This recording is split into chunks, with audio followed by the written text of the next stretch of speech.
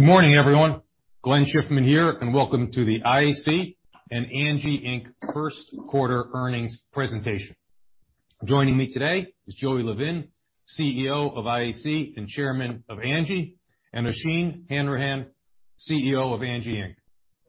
Similar to last quarter, supplemental to our quarterly earnings releases, IAC has published its quarterly shareholder letter. We will not be reading the shareholder letter in this presentation. It is currently available on the investor relations section of IAC's website. I will shortly turn the call over to Joey to make a few brief introductory remarks, and then we'll open it up to Q&A. Before we get to that, I'd like to remind you that during this presentation, we may discuss our outlook and future performance. These forward-looking statements typically may be preceded by words such as we expect, we believe, we anticipate, or similar such statements. These forward-looking views are subject to risks and uncertainties, and our actual results could differ materially from the views expressed here today. Some of these risks have been set forth in IAC's, Vimeo's, and Angi's first quarter press releases and our respective filings with the Securities and Exchange Commission. We'll also discuss certain non-GAAP measures, which, as a reminder, include adjusted EBITDA, which we'll refer to today as EBITDA for simplicity during this call. I'll refer you to our three press releases, the IAC shareholder letter, and again, to the investor relations section of our websites for all comparable GAAP measures and full reconciliations of all material non-GAAP measures. Now let's jump right into it. Joey? Thank you, Glenn. Thank you all for joining us. I know it's a very busy week for many of you. I'm now almost participating in as many of these calls as some of you are between Match and Angi and IAC and Vimeo, and so I appreciate the work and effort everyone's putting in to be here. Grateful to be here, grateful to be alive and healthy and well, and grateful for a lot of positive momentum in our businesses right now. We had a really strong Q1, and we have a really great outlook for the businesses, for our leaders, for how our customers are interacting with our businesses. It feels like good, solid, positive momentum, and that's always a good place to be to start the year. I want to just especially thank Glenn for his work in getting prepared for this, and again, not just preparing all of us, but also Anjali and Narayan for their first call, who I think did a great job.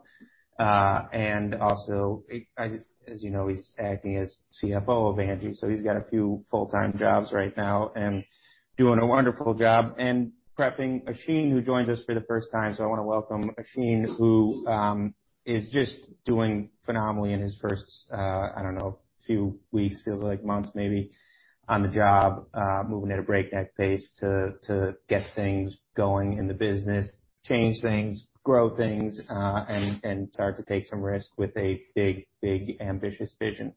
I'm sure you'll have plenty of questions for him, and so I don't want to get in the way of that. But we're in a fun place right now, and it's good to be here. Good to be here with all of you. So let's get to those questions. Great. Our first question will be from Cory Carpenter at JPMorgan.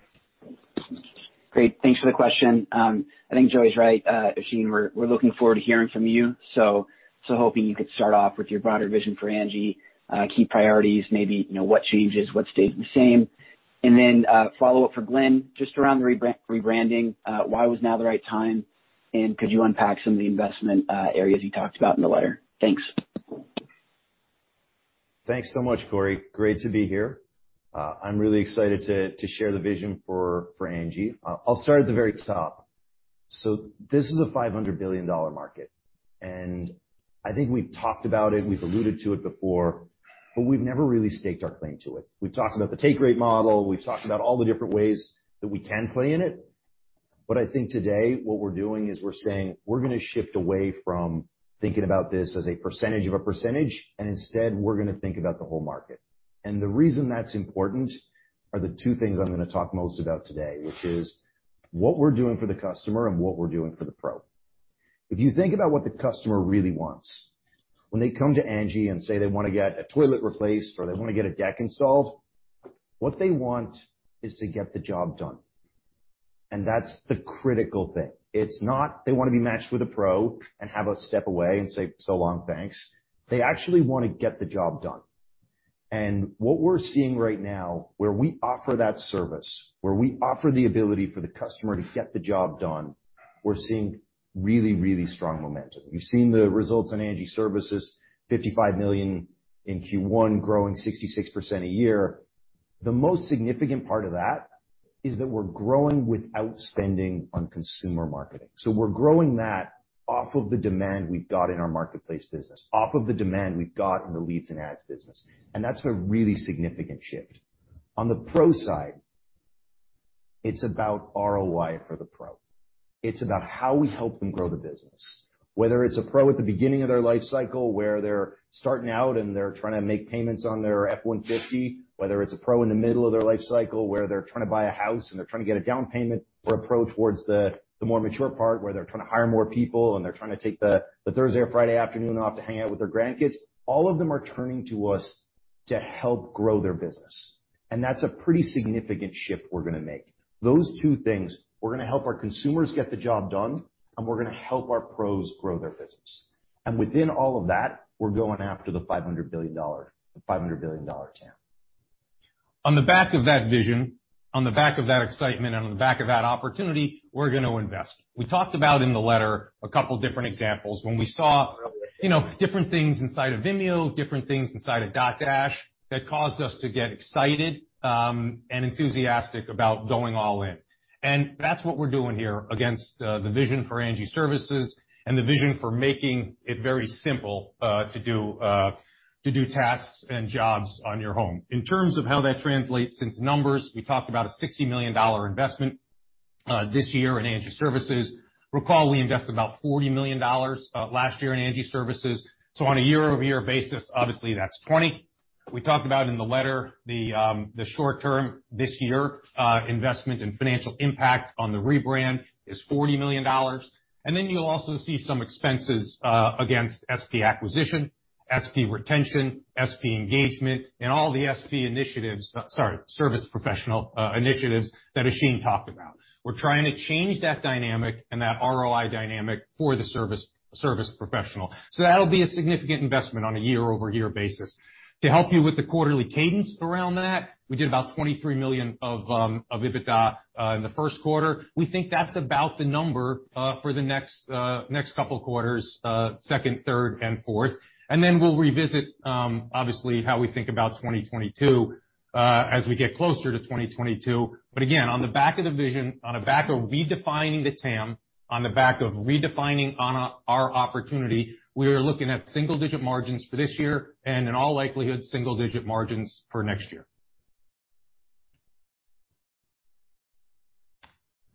Thanks. Our next question will be from Brent Thill at Jefferies. Thanks. Good morning. Joey, Dotdash accelerated again, 67%. You said in the letter it's underappreciated. I'm curious if you can walk through the underappreciated component that you see. And as a follow-up, I'd love to hear a little more about Care and what the next chapter is there. Sure. So there's really two big things happening at Dotdash right now that I think are leading to what is the current performance and what I think is a sustainable future outperformance relative to other publishing businesses. And the reason I say underappreciated is maybe it's our own insecurities, but people don't talk about Dotdash as much as they talk about other publishing businesses, and that's okay. But the thing that is the two things that are working for the business is, one, it performs for advertisers. So we've talked about this top 25 advertisers concept in Dotdash before.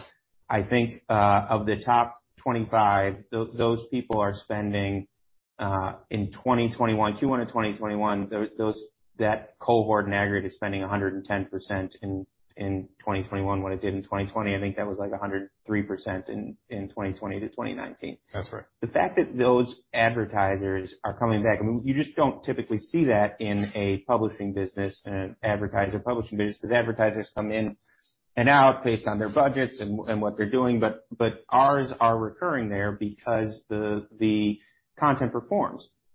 And the reason the content performs, this gets to the second point, is because it has real utility and it has real context. So we're not guessing what somebody's interested in, and we don't need any personally identifiable information.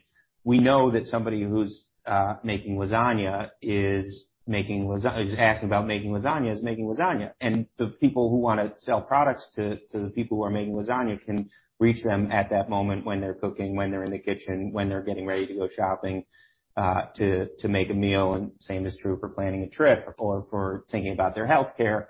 And when you see the rest of the market, what's happening is there was a large portion of the market that was using other content as an excuse to aggregate personally identifiable information and then use that to triangulate what somebody might be interested in. That is a very effective way of figuring out what people might be interested in, and that can lead to performance.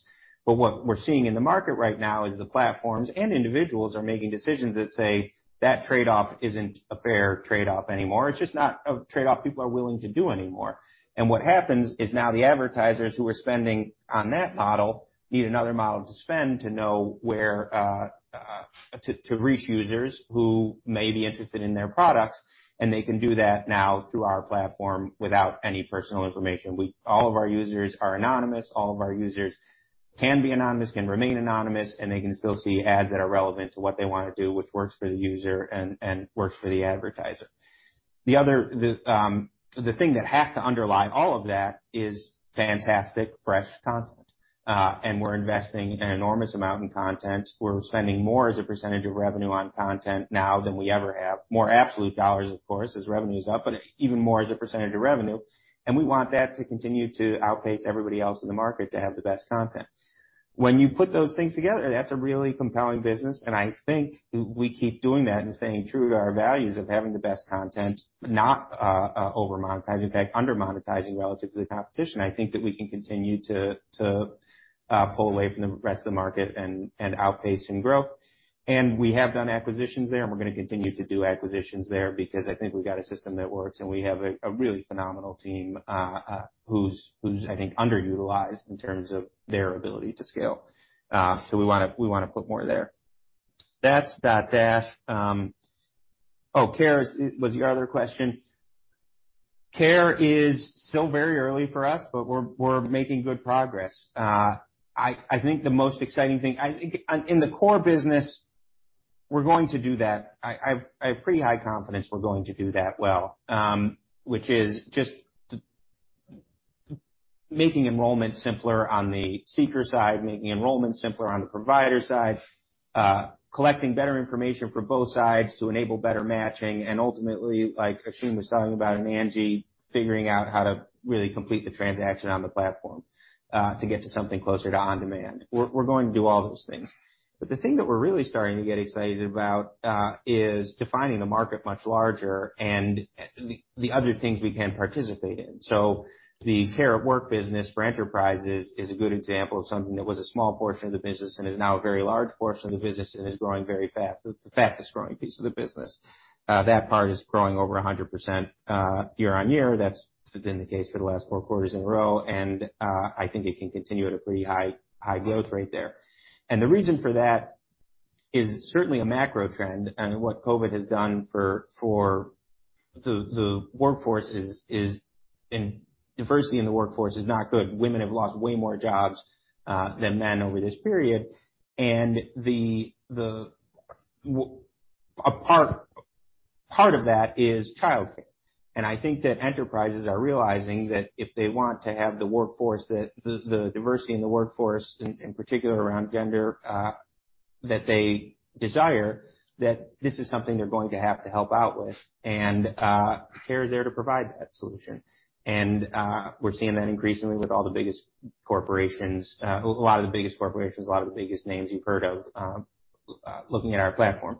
But even beyond all that, I think we can define the business bigger. When you start to think about how can care be helpful, you can go from child care to senior care to remote care, mental health care in general. I think all these things are adjacencies that we can start to look into. That's all in the very long term, not the short term. The short term is just nailing the product, making it seamless for seekers and providers, and also bringing the enterprise into the system to help fund some of this, bringing government into the system perhaps to help fund some of this. But all those things I think are big opportunities for us, and we see a very large market, but we're early in it. $77 million of revenue in the quarter is a teeny tiny drop in the bucket of what can happen in this area. Thanks. So our next question will be from Justin Patterson at KeyBanc. Great. Thank you. For Oisin, welcome to the IAC and Angi calls. Could you talk about the opportunities you see from unifying Angi under one brand? Likewise, SP capacity has long been a challenge for Angi. Does it make sense for you to take a more aggressive approach around controlling the supplier relationship like Zillow and others have done? And then for Glenn, given the past experience with transitions from About.com and ServiceMagic, what's your expectation for when we could see the Angi brand and domain changes switch from a headwind to a tailwind? Thanks, Justin. Great to be here. I'll start with your brand question. So if an alien came down from space tomorrow and decided to hang out with us and talk about home services and home improvement, and they looked at our brand chart, and then they looked at our org chart and saw 3 customer service teams, 3 product teams, 3 operations teams, 3 pro acquisition teams, they would either think that we are incredibly smart or our brand is a work in progress. And I think we've got a huge opportunity to pull it all together under a single brand, a huge opportunity to focus on the problem that the customer actually faces, which is to get the job done, and the problem the pro faces, which is to grow their business. And you know this from slicing financials and looking at other companies, there's only so many ways you can segment the business. And today we're segmenting by brand, but that's not what the customer cares about. What the customer cares about is getting the job done, and that means segmenting by verticals. The customer that comes into you that wants to get their toilet repaired, the customer that comes into you that wants to get a deck replaced, the customer that comes into you that wants a bathroom remodeled, at that moment in time, they don't care about the other services. And they care that you've got a great, amazing experience in that particular category. So by focusing on a particular brand, instead of segmenting all those teams that I just talked about, we can segment by category, we can segment by vertical, and we can point teams at saying, how do we take our TV mounting business from a $30-40 million business to a couple of $100 million business? How do we take each individual vertical, each individual category, where today we're in the tens of millions of dollars of revenue, and turn them into large, significant businesses? As I have a 2-year-old daughter, and whenever I give her oatmeal, her response to every single time, it doesn't matter how much oatmeal I give her, it's not enough data, that's teeny tiny. And I would look at each of these categories, and I would say they are all individually subscale. They are all teeny tiny. And we've got this opportunity to go out and take every single category to a 1 and become best in class by category. And that's going to take time. Glenn will talk about the investment, but that's what we're talking about. We're talking about investing category by category, building best in class experiences. We've got the right pricing. We've got the right pros. We've got the right product. And that's going to take a huge amount of investment to get it right category by category. I'll touch on your question on capacity. I think we've got a huge opportunity to go after more capacity in our marketplace business. The way I think about our marketplace business is it gives us unbelievable breadth. So 32 million service requests from 20-odd million households served by 250,000 pros. That's given us more breadth than anyone else. What it's failed to do is give us depth, and that's the services business. So the service business is giving us much deeper supply, and we're seeing that as we bring on more capacity. So you rewind to last April, I think our biggest day in the services business was around $300,000 of work done in a single day. In April this year, we hit over $1 million of work done in a single day. That's a huge amount of capacity we're adding to our marketplace in terms of services, just the services business. Of course, we've got to do better on raw capacity in the marketplace business too, in our leads and ads business. And I think about that as, how do we get better at self-enroll? How do we get better in terms of pricing? And how do we think about retention in the context of ancillary benefits for our pros? So one of the biggest things we've rolled out recently is we rolled out a payments product. It's now clipping about $2 million a week in payment volume for our pros, call it $100 million run rate. I think of the last few weeks, I've seen multiple days over $400,000 in payments processed in a day. Pros that use payments retain at a far higher rate. So we're looking at this very holistically to say, how do we get the job done for consumers, vertical by vertical, under a single brand, and for pros, how do we deliver them more ROI through better pricing, using Angie services and ancillary benefits like payments?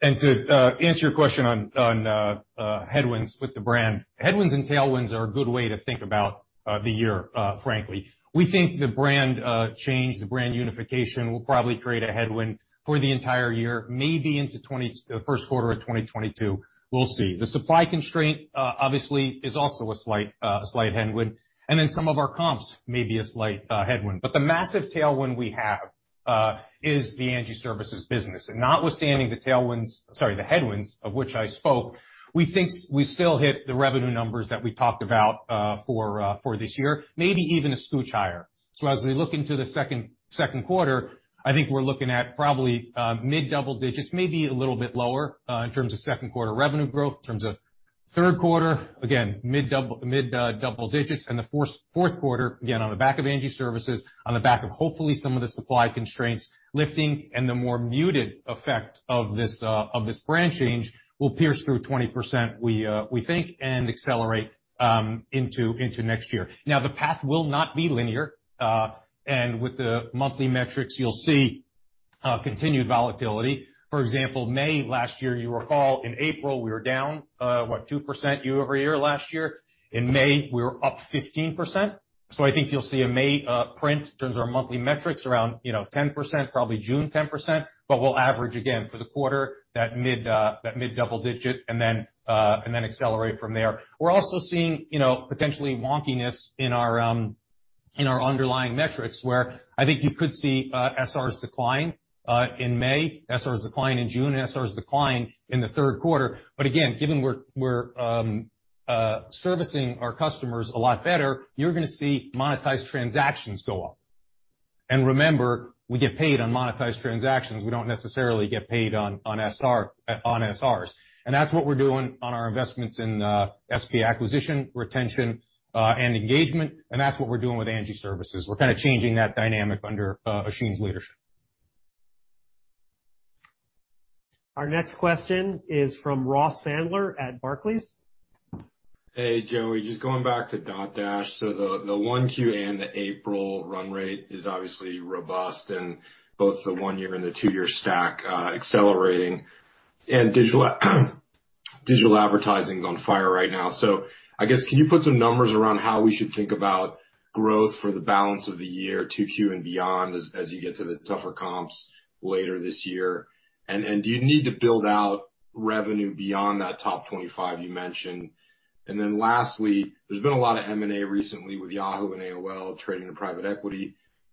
Now that Dotdash is kind of firing on all cylinders, has it changed your thinking around the appetite for larger versus kind of the more, smaller kind of vertical tuck-ins that you've done for that segment? Thanks a lot. Sure, Ross. I'm going to let Glenn do the growth rates, but I'll cover the other two. So on beyond the top 25, yes, absolutely, we have to build that out. Of course, we are, but I think there's two areas to think about that. When we think about the top 25, that's like direct sold through relationships, premium advertising at premium pricing. There's also the private marketplace, and there's also just kind of everything else. And some of that stuff is, and then separate from that, there's the performance marketing, which we now break out separately. The ads below premium a lot of that is automated, so people come in and out of the market relatively frequently, and the work for us is to move those people into a direct relationship and at a higher price, a more guaranteed inventory. And that is definitely the work for us to grow that top 25, to start talking about the top 50. And I don't actually know the stat off the top of my head in that, but that's something that we should start to talk about, or the top 100 or the top 500, whatever we get to there. And then the performance side, that I think is a fantastic business. You're right that advertising is on fire. It's been on fire for a little while. Performance has been a big beneficiary of that. I think those growth rates probably are not sustainable forever. I think that's going to decelerate just with the amount of volume. I think the amount of people are going to go outside again. People are going to start doing things in real life again. And I think that those growth rates will come down somewhat. But we still have a lot of different categories to go into in performance marketing. And what we're doing there pretty methodically is looking at categories where users are looking to make decisions and the content out there isn't unbiased, clean, good work to help a consumer make a decision. Most of the products out there are way over monetized and not leading consumers to make the best decisions. And so we're out there now finding these categories and building the content in a purely editorial way, unbiased, not driven by the monetization, and finding that if we just make the links on those that content work, it ends up being very monetizable, and we still have a lot of categories to go there. So there's probably a macro deceleration I'd expect, but there's some micro things that we're doing to grow into more categories there. And then on the acquisition side, yes, we're looking bigger for sure. I think there's not a lot bigger available, but we are definitely looking bigger. Everything we've done so far has been relatively small. I think the biggest we've done there is $50 or $75 million or somewhere in that area. But we definitely have an appetite for bigger and would like to, but whether we'll be able to find something, I don't know. Yeah, and remember, Ross, we're still an attacker. We're still not number one in any of these categories, and they are very large categories. Each of the categories in which we compete are tens of billions of dollars in size. So there's a fair amount of running room. In terms of the revenue cadence, I'll point to two statistics. 9 out of the last 11 quarters, greater than 20% revenue growth. 5 out of the last 8 quarters, greater than 30% revenue growth. I think the advertising growth will decelerate towards as we go through the year. Obviously, we're enjoying strong economic times, strong ad rates right now, and a favorable comp. Last year, as you recall, in the first quarter and into the second quarter, every company tapped the brakes on variable expenses and slammed the brakes on advertising expenses. So we'll see a deceleration throughout the year. And then on the performance-based marketing business, we obviously clocked nearly 100% growth in this quarter. That will naturally decelerate. We're comping the COVID behavioral shift when more people were online and more people were transacting online. So I think you'll see a steady deceleration, but we feel confident that this business is a north of 20% grower for as far as the eye can see at these attractive margins. Our next question will be from Kunal Madhukar at Deutsche Bank. Thanks, Mark. Thanks for taking the question. Couple, if I may. One, I was intrigued by the chart that you had in the letter where you were talking about like frequency and how that kind of changes with the fixed price experience. And then, at the top of that chart was member with apps, which was like almost 7 times. Was wondering, that would almost suggest that, for every service request that the customer could have had in their household, they are coming to Angi. So, from that it flows, in terms of you building liquidity, is how much of those service requests are you able to fulfill now?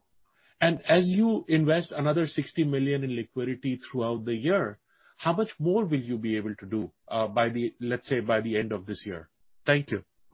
No, we're gonna let Oisin answer this one, but I do want to say one piece, which is you're right. We've talked about that we think the homeowner does maybe 6 to 8 jobs a year, and so when you look at that, the member with the app doing 6.9 jobs with us, that could be all of them. But one thing that we believe is possible, and that we may be seeing these numbers, but it's very hard to know for sure, is that homeowners can do a lot more than jobs, or would or should do a lot more jobs than the number that they are doing in a year.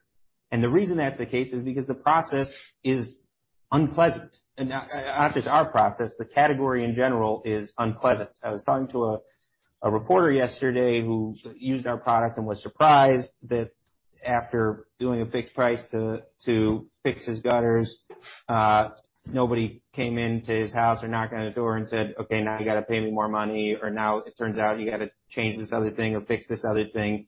The default experience in the category is one where there's a lot of haggling, there's a lot of hassle, there's a lot of inconvenience. And so when you look at a job to get done, you frequently just don't do it because you don't want to go through that. We think that if we deliver the experience that we have been delivering and that we think is possible in a lot of categories, that the number of jobs that homeowners will do will increase in aggregate. And then what portion of that we get, I don't know, but we do think that's possible when you change the default. It's a strange category where the default experience is to be unpleasant, to get hosed or get inconvenienced in some way. We're going for a default experience that is exactly what you'd hope it would be, exactly what you believe it should be, would be pleasant. And if we can pull that off, which we're doing at a relatively small scale, if we can pull that off, we think that is transformational. But go ahead, Oisin.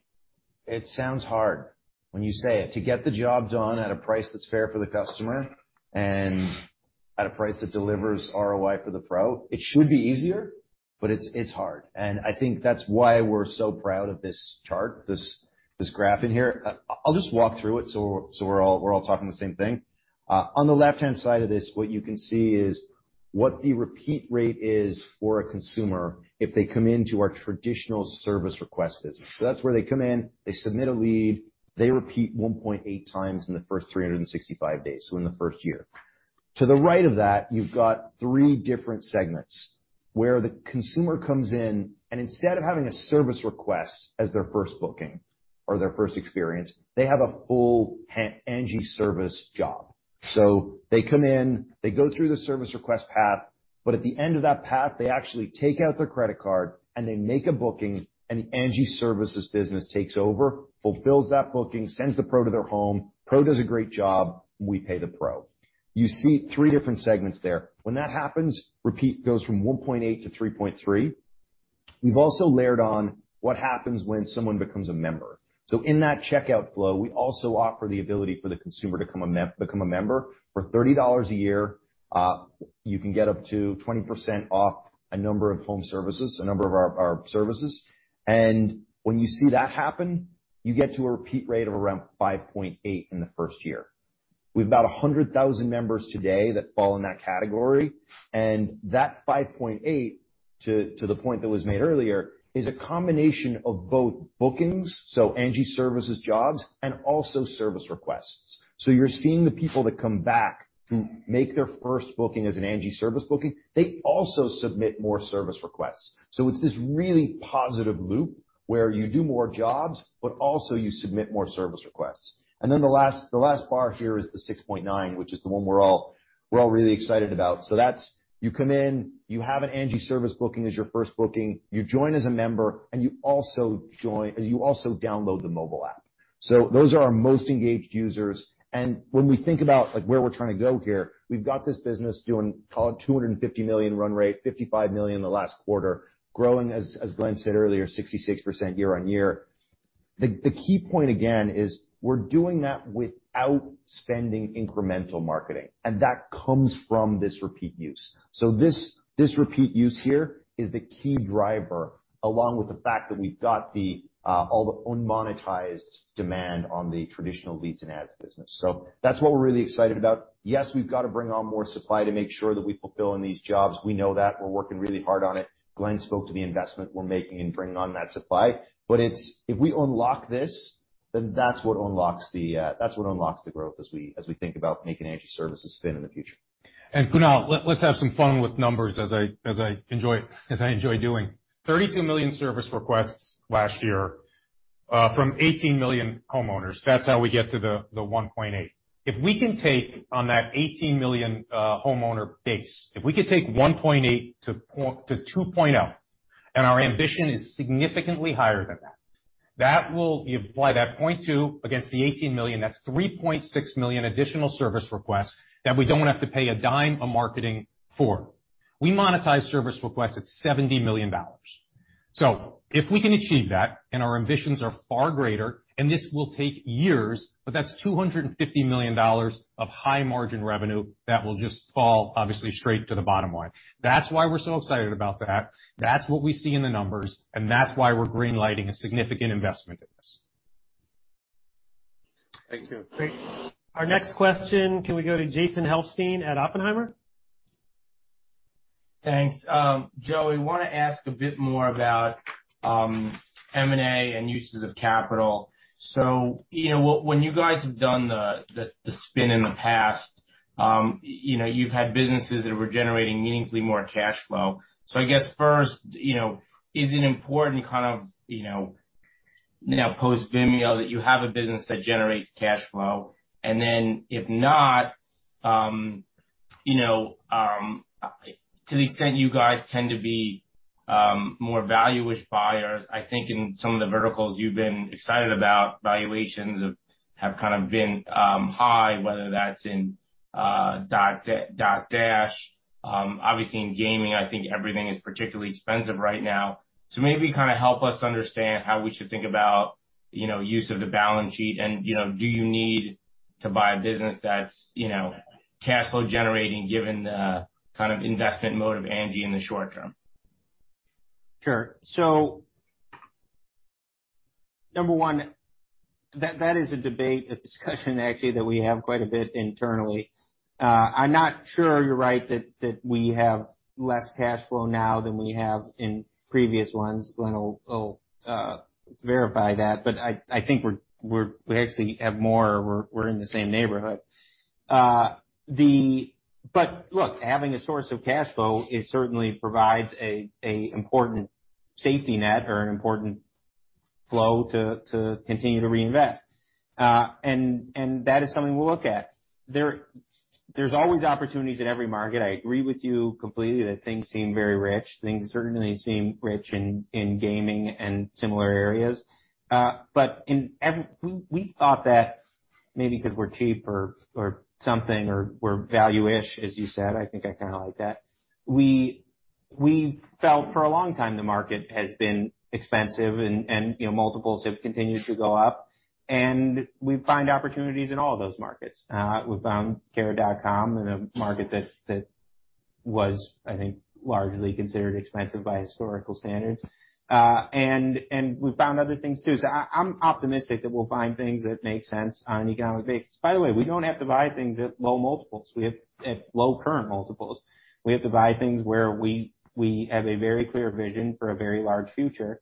And, that can exist in any market. I think it's probably harder in this market than it was in other markets, but it can exist, in any market. And where we're looking is, yes, certainly as always, our priority is our existing businesses. And that means two things. That means, number one, we can find new things in publishing, or we can find new things in Care, we can find new things in Angi that'll have a priority on our cash. But also, if in aggregate, the post Vimeo IAC, is in a position where it makes sense to buy back stock, we'll buy back stock. And we've gone through periods after spins where we've bought back half the company. We've gone through periods after spins where we've bought new companies. I think both of those are possibilities. And I'm always optimistic that we're going to find opportunities in any market to find acquisitions. In terms of new categories, that's a hard one to answer. We're looking at several. I think there's a few that are very, very interesting in terms of their current valuation relative to long-term prospects. I do think we're probably going to buy a smaller on things. And our sweet spot has been the several $100 million acquisitions. And that's probably where we'll focus, but there's opportunity. Great.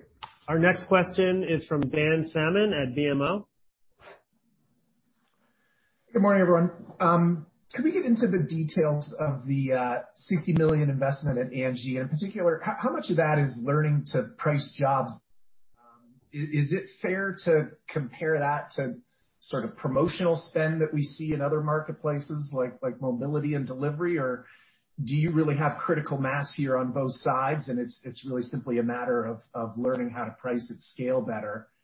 And then Glenn, thanks for the near-term revenue guidance and comments a little bit earlier. The 20-25% target for the business that we talked about over the long term, you spoke about getting to that rate to exit the year. We understand the change in margins as you have more of a gross approach to your TAM versus net. Is that sort of growth rate still the right number for the top line over the mid to long term? Well, I'll take the whole thing.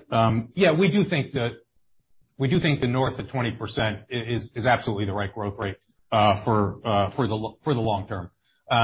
And that obviously opens up a fair amount of revenue. We're now, as Oisin mentioned, we're going after the $500 billion TAM, not a take rate against that TAM. And on the back of that $500 million of TAM, you add on payments, you add on financing, you add on subscription. So I think we're also creating TAM as we're approaching the market.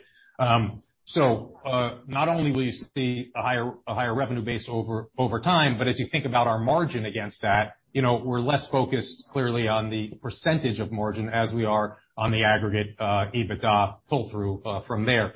In terms of the investment in the $60 million investment in Angi Services, it is to price the jobs, but I wouldn't say promotional. It's the diligence around pricing the jobs. Remember, we're doing this at national scale in 40% of our categories, so call it 200 categories. So there's an investment to price the jobs.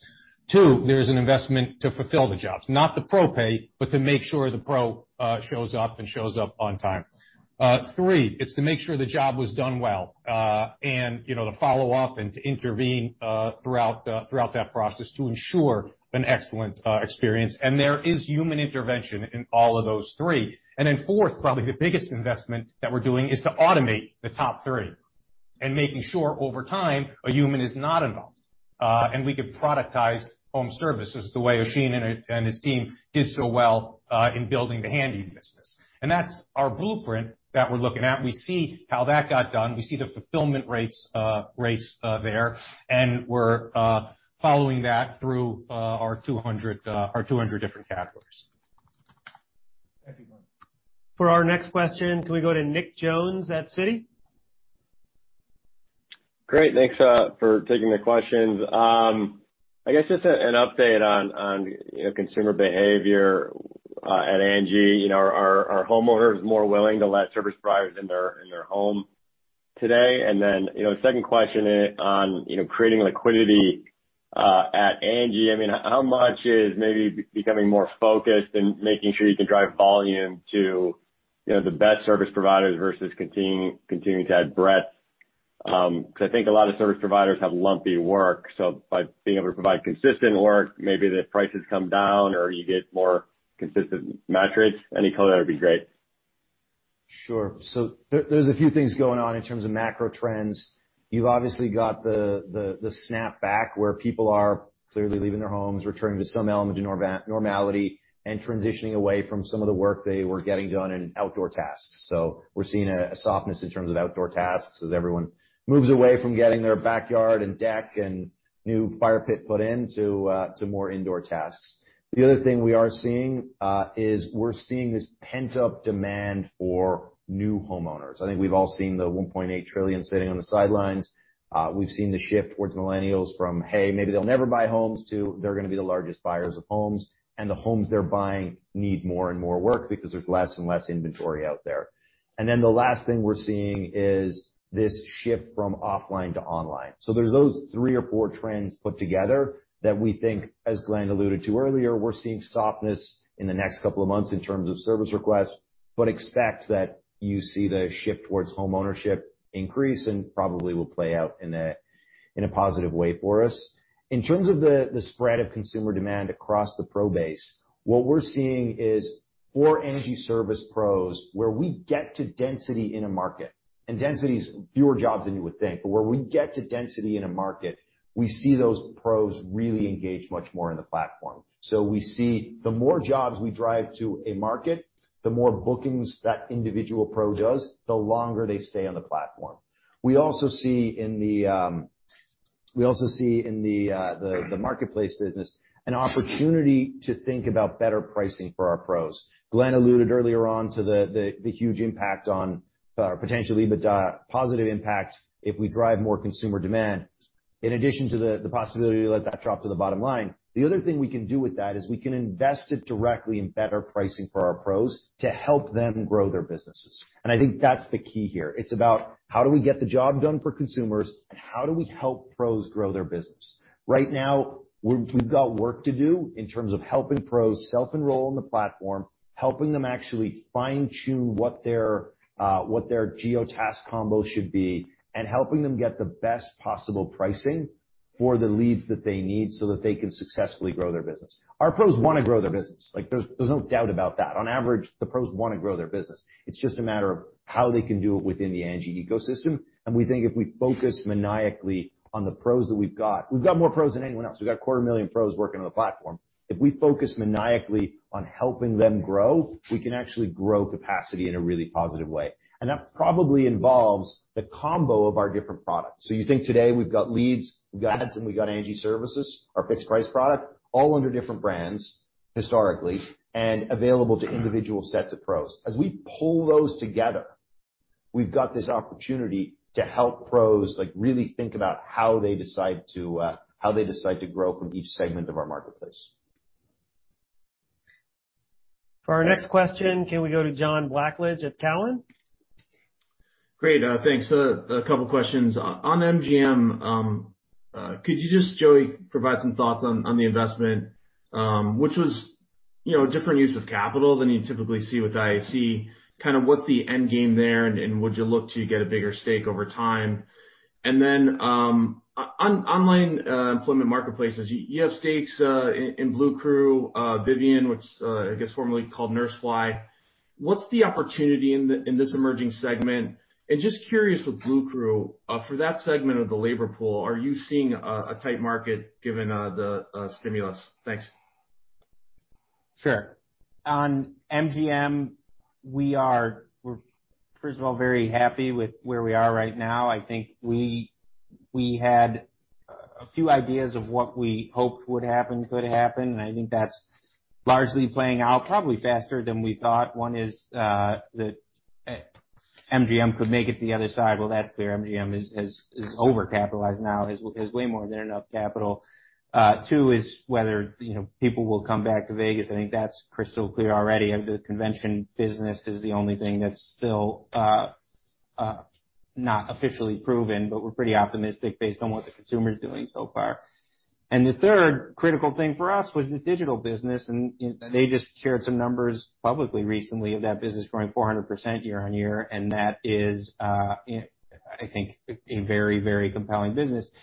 The thing that hasn't happened yet, I mean, it does happen, it's already happened, but hasn't sort of happened in the magical flywheel way yet, is the full integration of physical to digital and digital to physical in a sort of clear consumer experience. And we still believe that has a lot of potential, and so we're excited by it. As far as owning more, sure, we could. We'd love to. It's a great business. It has to be something that makes sense for us, but we're open-minded to anything there. And we're still looking at the category more broadly if it makes sense to do something outside of there. I think our first choice in everything would be to be through MGM, because I think that their team is doing a great job. The BetMGM team is doing a great job, and that would be optimal. But if it makes sense to do something outside of there, that's possible too. On Bluecrew and Vivian, I'm impressed, by the way. That's only like a day old, that new name for NurseFly. So congratulations on that. Yeah, Bluecrew saw this. It's abated a bit, but for probably a couple weeks ago, for a little while, it was we couldn't get people to work. They were saying even at a higher premium, I'm making X dollars an hour on the couch. To make $2 more an hour to work, it's probably not worth it. I'd rather make $2 less on the couch. And that was hard. That's starting to thaw a bit, and we're getting people working again. And I think that is a short-term problem. That definitely was real for a little while. On that category more broadly, not a lot of people know Blue Crew or Vivian, formerly NurseFly, but our thesis there is that there's a better way to match employers with workers in certain categories, where one of the criteria, I think this is a short-term criteria, but it's easier to understand than the long-term criteria, is kind of whether you're qualified for the job is somewhat binary. You have the certification, you can lift a certain amount of weight, you can operate a certain kind of machine, or just as simple as you can show up guaranteed on time. And in those things, like interviews, I don't think are particularly valuable. I don't think that most of the historical hiring methods add value. I think software adds the most value here. So we can say whether somebody is capable of, in fact, showing up on time. We can verify whether somebody has historically shown up on time. And we can verify whether they have certifications and things like that. And when you have those sort of binary questions to answer about the ability to hire, a platform like ours can allow employers to scale up or scale down much more quickly, and most frequently the issue is scaling up quickly. And the way our platform works is we enable that through software and bringing people into work. I think that's just fundamentally a better way, and this is one of the things we say all the time, where the future is obvious. I do believe in this category, the future is obvious. Are you going to use phones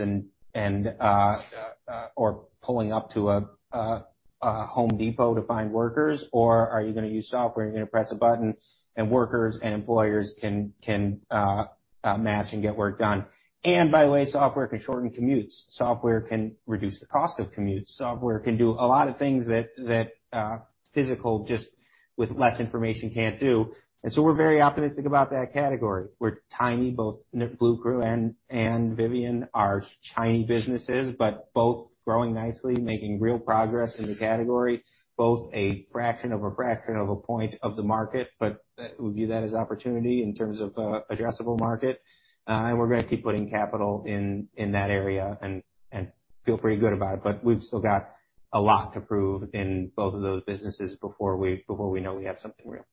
Would you build and/or buy other verticals within that market? Absolutely. Yeah, absolutely. And we're looking at that. We've been looking at that for a while, and we continue to, but that's the place we'd love to put more capital. Thank you. Our next question will be from Youssef Squali at Truist. Great. Thank you guys for taking the question. So I have two. One more clarification from Glenn. So Glenn, tell me if I'm thinking about this correctly. You got on the Angi Services side, on the fixed price, as you recognize revenues, they're obviously recognized on a gross basis, right? Not on the net basis. So as you look about the growth trajectory, shouldn't it accelerate even more than what you've historically talked about? Again, just because of that pure accounting practice. And then and I think by simple math, fixed price is already like 15% of the revenues.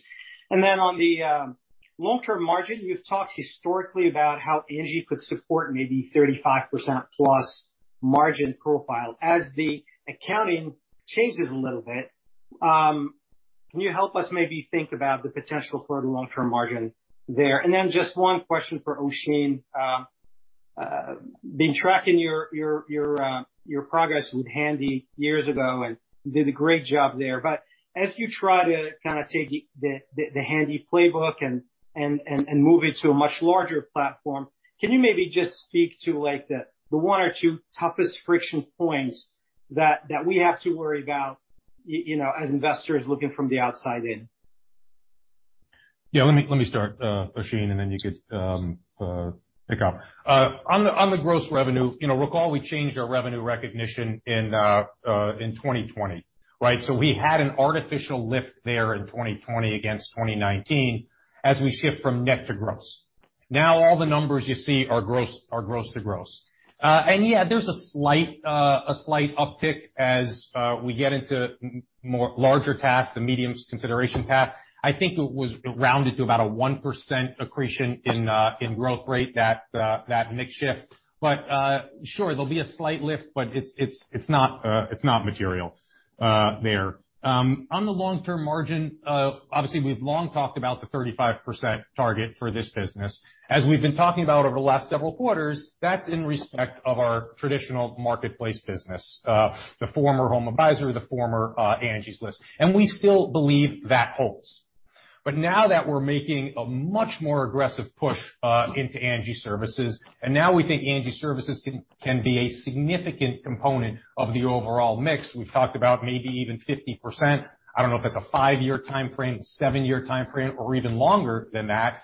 Angie Services is not a 35% margin business and may not be a positive margin business for 2 to 3 years from now as we grow and as we take over more tasks and go deeper and wider in each of these tasks.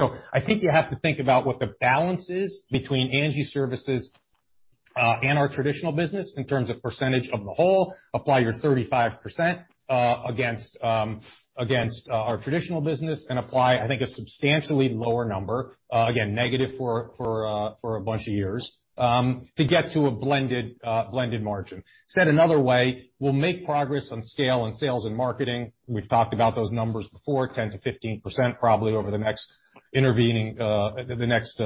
few years.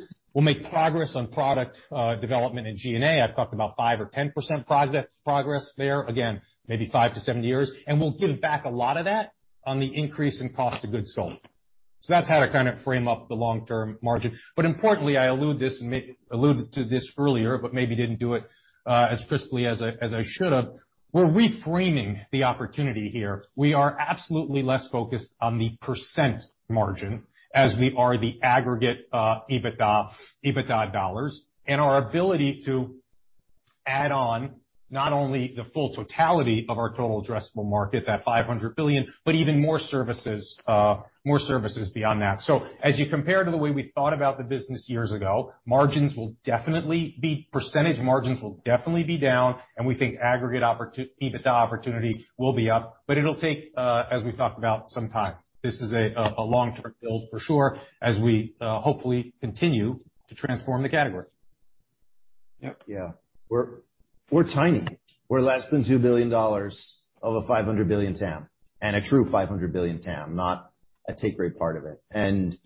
I think the opportunity is one that we are very, very excited about going after in a very forceful way. As we continue to invest in Angie Services, I think we're going to transition from the tasks that you mentioned before that Handy was great at into the much bigger tasks. The stuff that Handy was good at, true automated enroll, automated job fulfillment, that works. We've got that flywheel is spinning. We're continuing to see that grow. Where we're pushing is into the bigger tasks. The $3,000, $4,000, $5,000, $7,000, $10,000 tasks. I think right now we've got 2 or 3 tasks going where one of them is $150,000, one of them is a $200,000 essential remodel of someone's home, where we're taking full responsibility for the job and we're actually project managing and getting it done. I think that's where we've got work to do.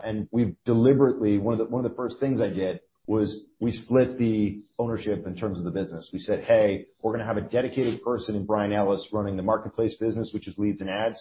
We're gonna have Aman, my co-founder from Handy, running the Angie Services business." It's to give it that dedicated focus because it's gonna be bumpy. We're aware that it's gonna be challenging. I think Glenn has obviously given the numbers. If I was guessing right now, it's probably gonna cost more than we think, but it's probably gonna grow faster than you think, if I was like to over under it. I think we're really excited about the potential to see this grow at a much faster rate, largely because of the data we're seeing in the customer retention, the data we're seeing in the repeat use, and the engagement we're seeing on the pro side when we help them grow their business using the Angie Services model together with the marketplace model.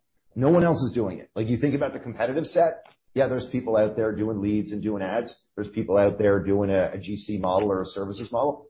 There's nobody that's put them together and said, this category winner, this is how this is going to work.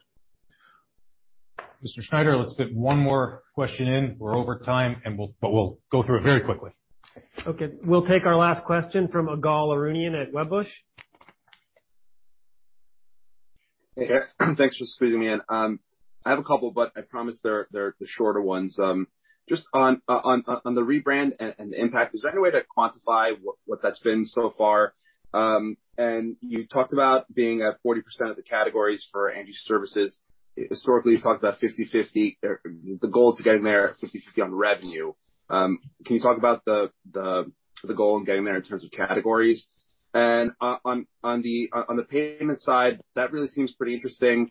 What are the benefits for pros to using that? And do you expect to kind of bring on all the pros that are using Angie Services into your own payments railways? Thanks. Why don't I hit 2, 3, and then you get 1? So let's start with the payments and work backwards. So today we've got the payments actually available to the marketplace pros. So that $2 million a week, those are our lead and ad pros that are helping collecting money from their customers and getting paid through the Angie Services, through the Angie mobile app. The really interesting part of that is a third of those payment requests are going to non-Angie customers. So those are actually our pros going out doing customer acquisition for us by requesting payment from their non-Angie customers who then have to download the Angie mobile app to make payment. So that's like a really interesting shift that we're seeing there. I have completely blanked and forgotten your second question. I'm sorry. What was it? The second question was on the 40-40 or the 40 split and where that goes. Yeah. So what we're seeing today, as Glenn said, is we're seeing about 40% of our service requests being shown some version of Angie Services. That doesn't mean they see it on the top of the page, and there's a way in which we can show it top of the page, middle, bottom, and as a slide over. And we've really got an opportunity to think about how to throttle that. Probably it's really only being shown in an aggressive way to less than half those people today. Long term, I have a view that we should be able to offer Angie Services for nearly every single task. So if we're able to do $150,000 or $200,000 remodel, we should be able to offer Angie Services for every task as an option to the consumer to sit alongside that marketplace model of leads and ads. Yigal, and respectfully, I'd rather not mark us to market on not exactly where we are on the impact of the rebrand. It's been 6 weeks. Our observable inputs are what obviously gave rise to our $40 million EBITDA impact for the year. And we think we've hit bottom, and we think we're building from here. But as I said earlier, it'll be a slow build, and the headwinds could continue into the first quarter of next year. We may also decide to spend a little more to try and fuel the recapture and fuel more domain authority around the new brand. We'll see. Obviously, as always, we'll keep you posted. And I'll turn it over to Joey to make a few or a concluding remark. I'll add a little bit though to what Glenn said. We're past the most harrowing part. We've been through a few of these rebranding things, Service Magic, many at Dotdash. And what happens, the biggest impact is in search, and what happens is your traffic goes down, and then it goes back up. We're past the going down part. We're in the going back up part. So that's comforting. That's the most harrowing part. Now the question is just pace of going back up, and we really don't know. It's hard to predict. We do our best to predict that. Hopefully we get it right, but it's really hard to know. What we do know is we're confident it's the right decision for the business. We're confident that we are now doing what we probably should have done a very long time ago, and we're in the right place to sort of build and win the long, real, enduring brand product in the category.